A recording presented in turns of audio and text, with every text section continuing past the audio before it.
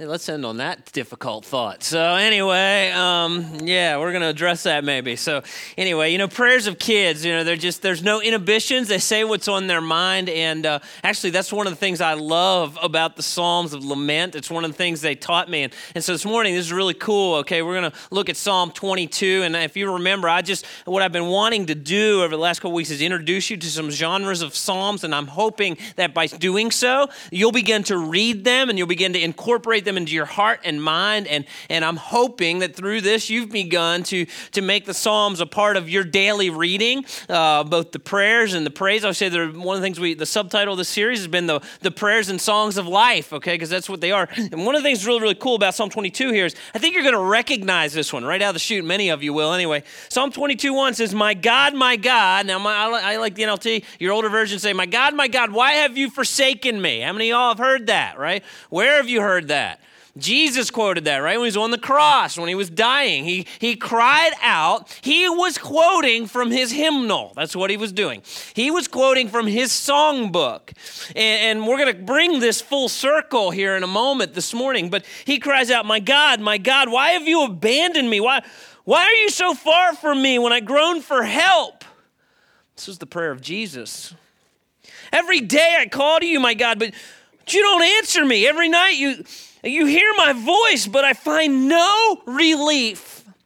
One of the things I love about the Psalms of Lament, and they're all throughout the songbook, okay, where people are feeling abandoned and they're griping a little bit to God. One of the things I love about them is that it taught me that you can talk to God in all honesty. I want you to hear that again.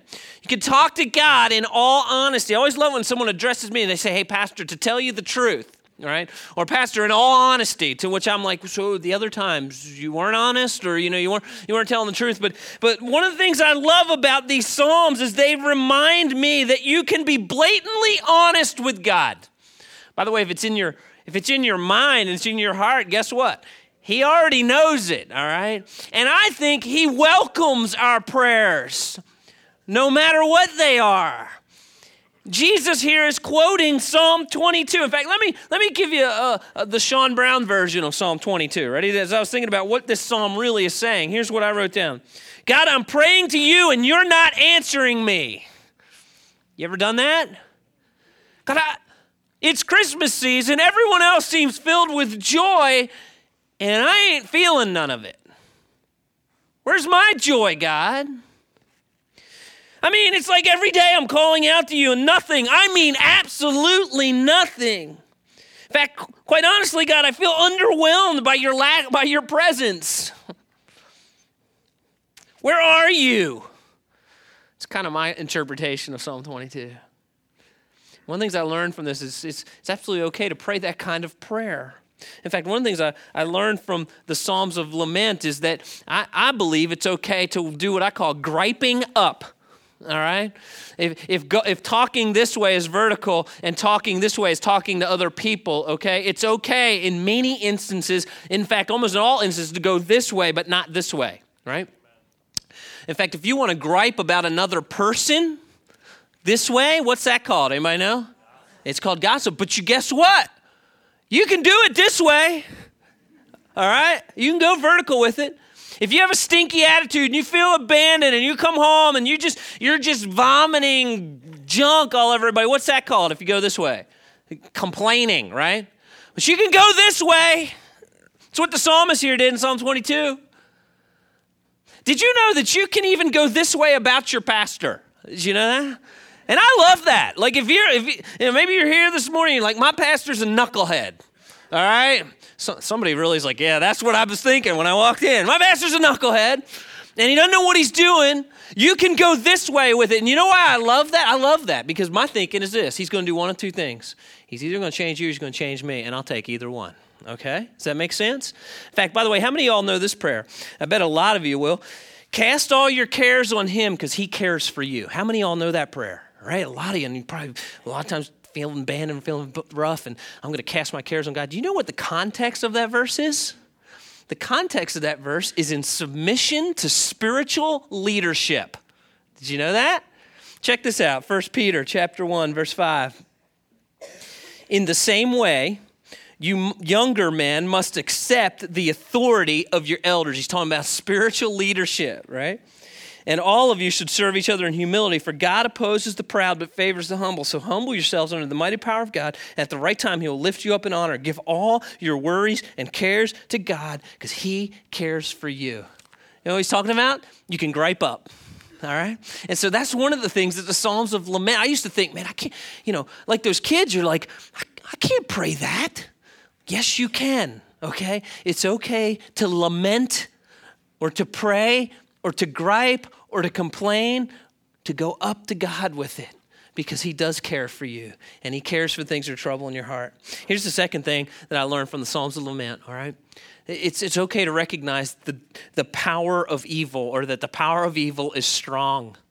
Okay? Now, we have a bigger hope than the power of evil, and we're going to bring this full circle here this morning, okay? But it's okay to recognize that the power of evil is strong. It's okay to understand that we live in a broken reality right now.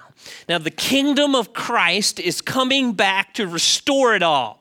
We have the hope that upon the return of Christ, what has begun, the beginning of redeeming or buying back or the restoration of all good things as God originally intended, that has begun, but it will find its fulfillment in the return of Christ. But in the meantime, it is okay to say, my God, man, I feel forsaken. You feel distant from me. It's broken down here. Even on my best day, I get the sense that this thing is a little bit off kilter because it is, and it's okay to acknowledge that. And in fact, it's interesting to me that Christ prayed this psalm because he was bearing the weight of the sin of the world upon his shoulders. All your sin, all the justice that it deserved in the presence of a holy God, all the shame of your sin was on the weight of Jesus Christ. I mean, think about that for a minute. Think about bearing the weight of the sin of the world and its shame. You know the thing in your life, in your story that you really don't want anyone else to know about? Like you've never really told that story because if people knew that story, that would be shameful. Like Jesus bore that for everyone in this room.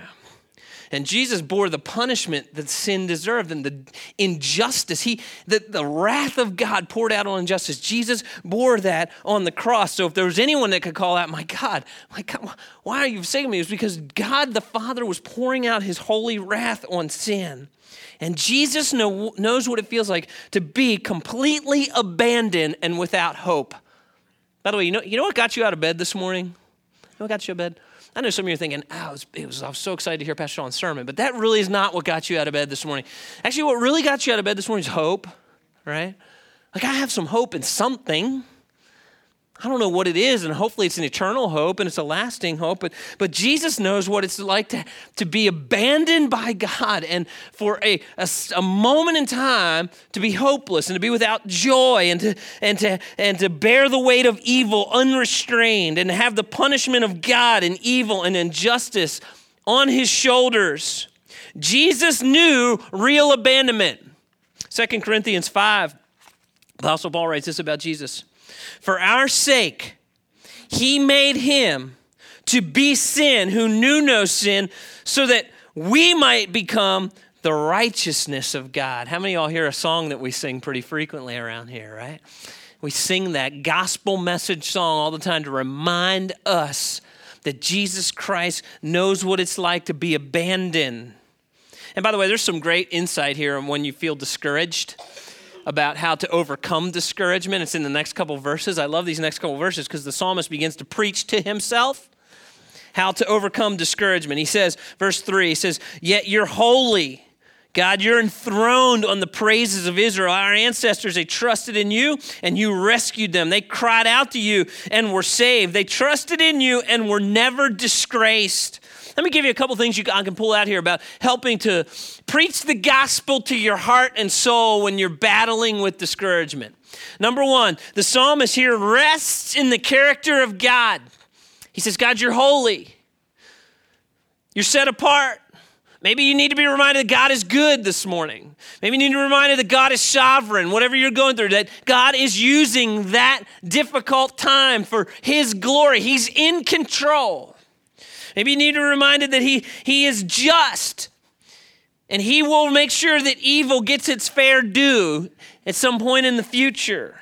The second thing you can pull out of here is the importance of praising God, choosing to praise God with your lips. You know, one of the things that's such a thrill to me as your pastor is as I look out and week in and week out and I preach to so many of you that have been here for so many years and I know many of your backstory, right?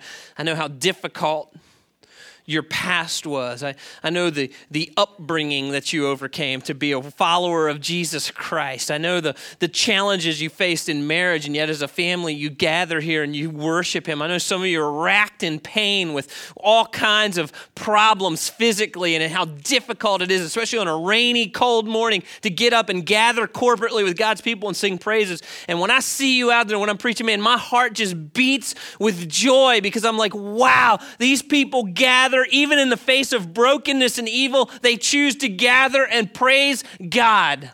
It's one of the ways we overcome evil. It's one of the ways we overcome discouragement. I thank you.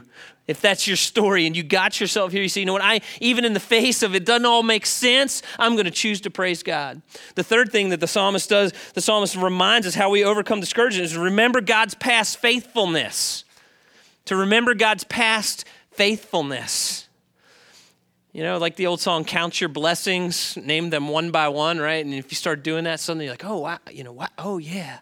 Last week I was teaching our we are Coastal class, and a lot of you guys have been here a long time probably, and maybe it's been a while since you went through our We Are Coastal class, but that's kind of an introductory class to folks that are investigating coastal. We say, hey, if you want to learn more about coastal, come to this class. And so one of the things I do in that class is I recount the history of coastal, right, and how we got to kind of where we are today.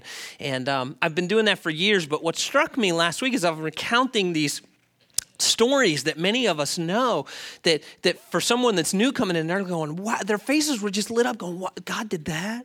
God did that? And for me, it took me back for a minute, like, what? Yeah, you know what? You know, sometimes if you're involved, and for those of you who are key leaders here at Coastal Community Church, right, and you're kind of knee deep in leading ministries, and that means you're leading people, and people are difficult, and you know the challenges you face in leading something, and you forget the history of Coastal and how when you step back and you go, wow, even in the midst of being knee deep in people, God is still working, right? And so here, let me give you a nutshell, ready? This is what I generally say. It's in a nutshell, but usually I say, hey, Coastal Community Church started by two churches merging together to form one church. And here's my little add-on. I say, and here's what's really cool. When the memberships of those two churches voted to dissolve those church entities and merge into one, both churches voted unanimous. That's a miracle, okay? If you've ever been around church life, right? Some of you are like, yeah, that is a miracle, right? And then we started, we formed, and we were meeting, and we were a temporary site over at Grafton High School, Middle School, set up and tear down every week, and we began to pray for property. We felt like God wanted us to build a physical location, not a church, but a location where we could launch and do ministry in the community. We started praying for property. It was about 2003 to 2005, right? Anybody remember what was happening with the property values 2003 to 2005? Remember, they were doubling in value, right? And commercial real estate was going through the roof. And I'm like, God, we are never, ever going to find a piece of property that we can, if this little church meeting in Grant High School, going to be able to afford, right? And I remember I was in a board meeting, and this piece of property that you're sitting on came tabled on the board meeting, and we talked about how there was 6 acres with Route 17 access for $250,000. That doesn't impress y'all, does it? It was incredible. And I remember sitting there going like, I told the board, I said, y'all have 2 weeks to decide if this God wants us to have it, and then I'm going to buy it personally, okay? So I gave them 2 weeks to decide if God was moving, you know? And we did, and God gave us his property, right? And so then we got the property paid off, and then we prayed as a church, and we decided it was time to build a building, right? And so Pastor Sean gets his little suit and tie on, and he starts knocking on the banks of doors to get a loan so we could build the building. And church, this was about like 2007, 2008, you know? And I always say this, if Pastor Sean's in a suit, okay, he's either marrying you, he's burying you, or he's trying to borrow $2 million, okay? So if I come to your house with a suit on, you need to worry. There's a marriage you didn't know about, I'm the Grim Reaper, I need money, okay? So one of those 3 things. And so anybody remember what was going on in 2007, 2008? Right, there was trillions of dollars of American wealth being wiped out in a day, right? And I'm knocking on banks' doors going, there's no chance I'm getting a loan for this little startup church meeting in a school. And Old Point Bank was like, yeah, we believe in what you're doing, you know, and God ultimately brought that our way, all right? And then we break ground in like 08, 09, that kind of time frame, right? And for those of you in the construction industry, okay, you know, like that was probably the most difficult season in construction industry. But here was the amazing thing. You couldn't have hand-selected a time to build cheaper. Couldn't hand-selected a time.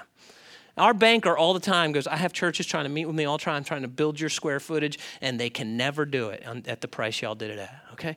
I tell you, and as I'm telling this story, the people are going like, whoa, well, and it just took me back. Like I forget when I'm knee deep in the navigating of ministry, how God's hand has continued to be with Coastal Community Church, all right?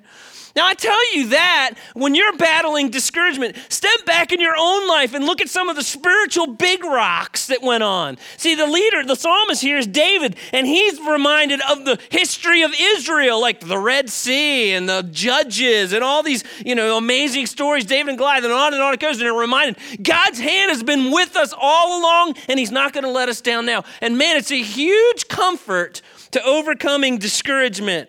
How many of y'all have ever sat down with an investment person and they lay out the portfolio and how well that money has done over the last 10 years, and that portfolio always ends with this: past performance does not guarantee future what? results. Some of you guys aren't big into investing, are you? Okay, so they always sit down and say, past performance does not guarantee future results. And I was like, well, that's nice. I'm about to give you my money, and you're telling me you're not sure you can do with it what you just did, right? It's quite the opposite with God, though. When you bring in his promises coupled with his character, there's no doubt about it. It's past performance guarantees fulfillment of future promises. Isn't that good stuff? And it helps us overcome discouragement. Even we lament for a moment, but we remember that in the midst of discouragement, God is still sovereign and he's working things out to proclaim his glory in all the earth, which finds its fulfillment in Jesus Christ, which is our great hope. That's point number 3. Our great hope of the Psalm of Lament is the fulfillment in Jesus Christ. That's why I have no problem preaching this sermon right around Christmas time. See, the reason Christmas time swells our hearts with joy and gets us excited is because it's the invasion of God in fulfilling all his promises that will be fulfilled in his second coming. And so the next 9 verses, the psalmist, from 22 all the way to 31, he kind of unpacks all the hope he has in God that will ultimately be fulfilled in his son, Jesus Christ. And so, church, we have hope because God says, if you're here this morning and you're needy, God's going to take care of the needy. By the way, I'm needy. Ask my wife, okay? I'm just a needy person. Gives me great hope. God takes care of the needy. Psalm 22:24 says, for he has not ignored or belittled the suffering of the needy. He's not turned his back on them, but he's listened to their cries for help. I will praise you in the great assembly. I will fulfill my vows in the presence of those who worship you. The poor will eat and be satisfied. All who seek the Lord will praise him. Their hearts will rejoice with everlasting joy. The psalmist goes on to say the whole earth is going to worship God. God hasn't forgotten the promise that everybody's going to be a worshiper of him. Psalm 22:27 says the whole earth will acknowledge the Lord and return to him. All the families of the nations will bow down before him. Goes on to say, even future generations will declare the promises of God. By the way, parents, those of you who have sat here and you've invested in your kids and they've wandered from the faith, we do have a hope that those seeds of truth have taken root in the hearts of our kids. And God is still doing something. Psalm 22:30 says, our children will also serve him. Future generations will hear about the wonders of the Lord. His righteous acts will be told to those not yet born. They will hear about everything he has done. All of these things will find their fulfillment in Christ. One of my favorite pastors and preachers, John Piper, said this. He said, Christmas is the dawn of death's destruction. I love that. I want you to hear that again. Christmas is the dawn of death's destruction. All evil, the destruction of evil is dawning on Christmas morning, and it will find its fulfillment in the return of Christ. Now, I want to take these promises of Psalm chapter 22, and I want to run through the New Testament quickly. I want you to see a couple verses about the whole earth declaring the glory of God. Look at this, Matthew chapter 28, verse 18. I have given you, this is Jesus talking. He says, I have given you all authority in heaven and on earth. Therefore, go and make disciples of all nations, baptizing them in the Father, Son, and Holy Spirit. Teach these new disciples to obey all the commands I have given you. All right? I want you to hear the back end of this verse. This is so important. And be sure of this. I am with you always, even to the end of the age. Church, here's the deal. When I just gave you the faithfulness of God in this church, as long as our heartbeat is to make sure the name and fame of Jesus Christ is lifted up here in this peninsula and globally, he will pour out his blessings on that group of people. Jesus said, I'm with that group of people, even to the end of the age. Does that make sense? Check out this promise. Even the earth itself will worship God. Remember that from Psalm 22? Here's what Romans 8 says. Yet what we suffer now is nothing compared to the glory that he will reveal later. For all creation is waiting eagerly for the future day when God will reveal who his children really are. Against its will, all of creation has been subjected to God's curse. But with eager hope, the creation looks forward to the day when it will join with God's children in glorious freedom from death and decay. For we know that all creation has been groaning as in the pains of childbirth right up to the present time. But we believers, we also groan. By the way, remember we talked about this last week in Psalm 23. If you're a follower of Jesus Christ, you're still going to go through the valley of the shadow of death. Why? Because we're in the middle of the now and the not yet of the kingdom. The Holy Spirit is just a deposit of the things that are coming. That's what this says. For we know that all creation has been groaning with the pains of childbirth right at the present time, and we believers also groan. Even though we have the Holy Spirit within us, it's just a foretaste of the future glory. For we long for our bodies to be released from sin and suffering. And we too wait with eager hope for the day when God will give us our full rights as adopted children, including new bodies He has promised us, finds its fulfillment in the second coming of Jesus Christ. I can't wait, okay? I hope I'm whetting your appetite this morning. The Christmas story reminds us that one day all people will be worshipers of God. Look at this, Luke chapter 2, verse 10. But the angel reassured them, don't be afraid. He said, I bring you good news that will be great joy to who, church? All people. All people is the Christmas story. And finally, we get a little glimpse into future revelation, the glory when one day we'll be with God forever and ever and ever. And in Revelation chapter 5, verse 9, it says, and they, meaning all these believers, you kind of get the throne room of God, and there's angels, and there's believers, and there's saints, and saints of past, and it's just this incredible scene. It says, and they sang a new song with these words, you are worthy to take the scroll, break its seals, and open it, for you were slaughtered, and your blood ransomed people for God from every what? Tribe, every language, and every people and every nation. And you've caused them to become a kingdom of priests for our God, and they will reign on the earth. Church, the hope of Christmas is going to be fulfilled in the second coming of Jesus Christ. And there's a reason that Jesus, as he hung on the cross, quoted from Psalm 22. He knew the back end. He knew the last 9 verses. He knew how it was going to be fulfilled in him and the people that follow hard after him. And that's why I love Psalms of Laments. 1, they remind me I can talk to God in all honesty. 2, they remind me life now is broken. And 3, they always remind me it's the hope that is going to be fulfilled in the coming of Christ. And here's the really cool thing. In the in-between time, God somehow uses you and me to help fulfill that promise. Isn't that incredible? We get to be a part of making Jesus famous and helping to make sure these promises find the fulfillment when Christ finally returns. Good stuff, isn't it? I'm going to tell you a story. We're going to close with prayer. I read a story this week about a king of a small village or small town deep in the heart of Africa. And he became the king, and while he was growing up, he had a best friend that he just kind of brought along all his life. And one day, as he became the king, this best friend was a real close part of him in the kingdom that he ruled over. His best friend was the eternal optimist. Everything, no matter what happened, his friend would say, man, this is good. This is good. He used to say that all the time. Well, one day the king and his best friend, they went hunting, and it was his best friend's job to prepare the guns when they went out hunting deep in the heart of Africa. And so one day as they were hunting, his friend misprepared one of the guns, and it backfired, and it blew the king's thumb off. And so he's bleeding, and he's hurting, and they're putting a tourniquet on, trying to get him healed up. And his friend looks at him, and he goes, this is good. This is good. And the king was irate. He goes, this is not good. This is your fault, and I've lost an appendage because of it, and he took his best friend and he threw him in jail and he left him there. About a year went by, and this king had forgotten all about his friend, and he once again went hunting, and he got out deep in the woods, deep in the jungle, and he got captured by another village. This village was cannibals. People of cannibals. And so they grabbed him, they tied him to a stake, and they were about to burn him for a big celebration when they noticed that his thumb was missing. Well, this village of cannibals, they were very superstitious, and they would never eat someone whose body wasn't whole. Okay? And so they let him go. And this king, as he was heading back to his home, he was reminded of the story about how he had his thumb taken off and what his friend had said. This is good. So he goes to the jail, finds his friend. He says he apologized. He tells him the story. He says, I apologize. And, it really was good. And man, I should have seen it that way. And I am so sorry that you've been here all year in jail.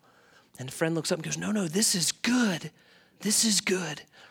And the king looks at him and says, how can you possibly, I've left you in jail for a year. How could that be good? And his friend says, because if I wasn't here in jail, I would have been with you on that hunting expedition. So,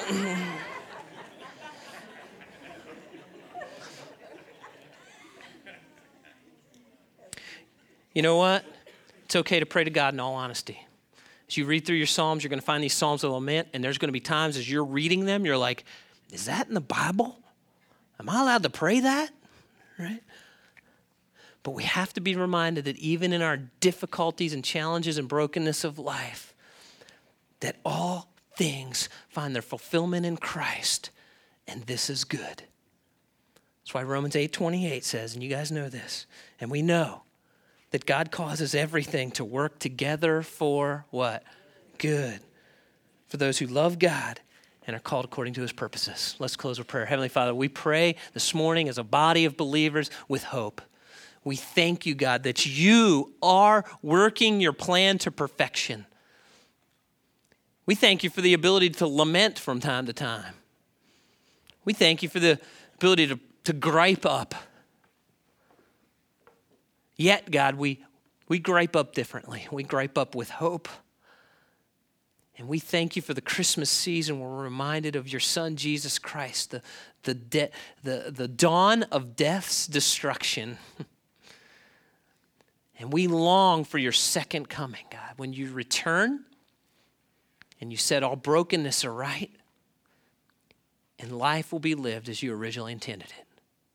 And we gather as a people of hope this morning, knowing that you work all things together for good, for those who love God and are called according to his purposes. It's in Jesus' name I pray. Amen. All right, church, this is our offering time. Before we take our offering, I want to bring an opportunity to your attention, okay? Many of you, how many of y'all have served in Coastal's food ministry? Raise your hand. Raise your hand high so I know. Okay, good. About a third of you maybe. All right. This past August, and so, our food ministry takes place the third Saturday of every month. It's headed up by Paul and Courtney Schaefer, and they're in the back in the blue shirts. They're one of our greeters this morning. Was birthed out of a small group ministry. It was birthed out of their heart of their small group. And they feed about 500 people a month. They distribute enough food to feed about 500 people on that third Saturday of every month. We got it'd be one of those letters you go, this is not good. Okay, we got one of those letters this year from the food bank where we get a large portion of our food that the way we were storing the food did not meet their new specifications. And so we were kind of scrambling. We either had to reach their specifications or we couldn't get food from the food bank anymore. So I know they began to pray, and some others, those of you real involved in that ministry, began to pray. And so what we had to do was get the food, the way we store the food, here on site, okay? Now, for us to be able to do that, was going to cost about $40,000, okay? Now, we're going to steward your money well, and we're going to try to make sure how we do that pretty well, but it's going to be somewhere in that ballpark, okay? They gave a proposal to myself and the elder board, and it took about 10 seconds to go, yes, God is in this ministry. We got to support this ministry. So we went back to them and said, yes, absolutely, we'll fund it. Let's just make it happen. So they did a great job doing all the research. They presented their plans to York County. York County has given us the approval to build the storage that we need here on site, okay? So you're going to see some storage areas go up at the back end of our parking lot. A lot of the cost, honestly, is running the electricity that we need down there, and we're going to run enough electricity so that if we ever expand back there, that will already be a part of the cost. Okay, so here's the opportunity. There's three ways that you can serve this ministry. Okay, number one. You can always volunteer. They pack food on Friday night, and of course that probably will take a little less time going forward when the food's on site, but they pack food on Friday night, get it all ready, and then the community comes and receives food on Saturday. So you can volunteer in either of those two places. Okay, look at the back of your bulletin for a minute. Okay, at the bottom is Paul's number. Okay, you can call him if you want to be involved in the ministry. Number two, if you want to be involved in getting the storage built, that's one of the ways we're hopeful. We're still kind of fleshing that out, how we can use some volunteer help to get this storage built. If that interests you, you're handy, you can call Paul. He's going to be keeping a list of people to call to help build that. The third way that you can be involved is you can donate to the Coastal Community Church Building Fund, okay, and help us raise the $40,000. We want to make that happen. And if you would like to be a part of that, okay, it's just an opportunity. We would welcome you to do that. Now, as far as donations go, okay, two things. Number one, I know a lot of times when these kind of needs arise, people go, well, I usually give to the general fund, but I'll just give to the building fund. That literally is robbing Peter to pay Paul, okay? So this is kind of an over and above, if you feel like, hey, this Christmas, I love to give an offering to that or whatever, just in the memo line, put Coastal Community Church Building Fund. Okay, if we raise more than $40,000, I just want to let you know that money will be in our building fund for any future endeavors. Does that make sense? So we hope to raise it all. Hope you guys are a part of that. But God's going to provide. I have no doubt about it. Okay, it's a great ministry, and I want to thank all of you for being involved. I want to thank Paul and Courtney. They have borne the burden of this and prayed and watched God work and just done a great job. And God's continuing to move. Okay, so with that, during our offering time, I want you to know that this is a way to worship God. That's why we do an offering at Coastal Community Church. And during offering time, I'm going to show you a video. This is a great video. If you've never seen the food ministry, what it takes to pull it off, great video. Kelly, thank you for putting it together. And so watch this.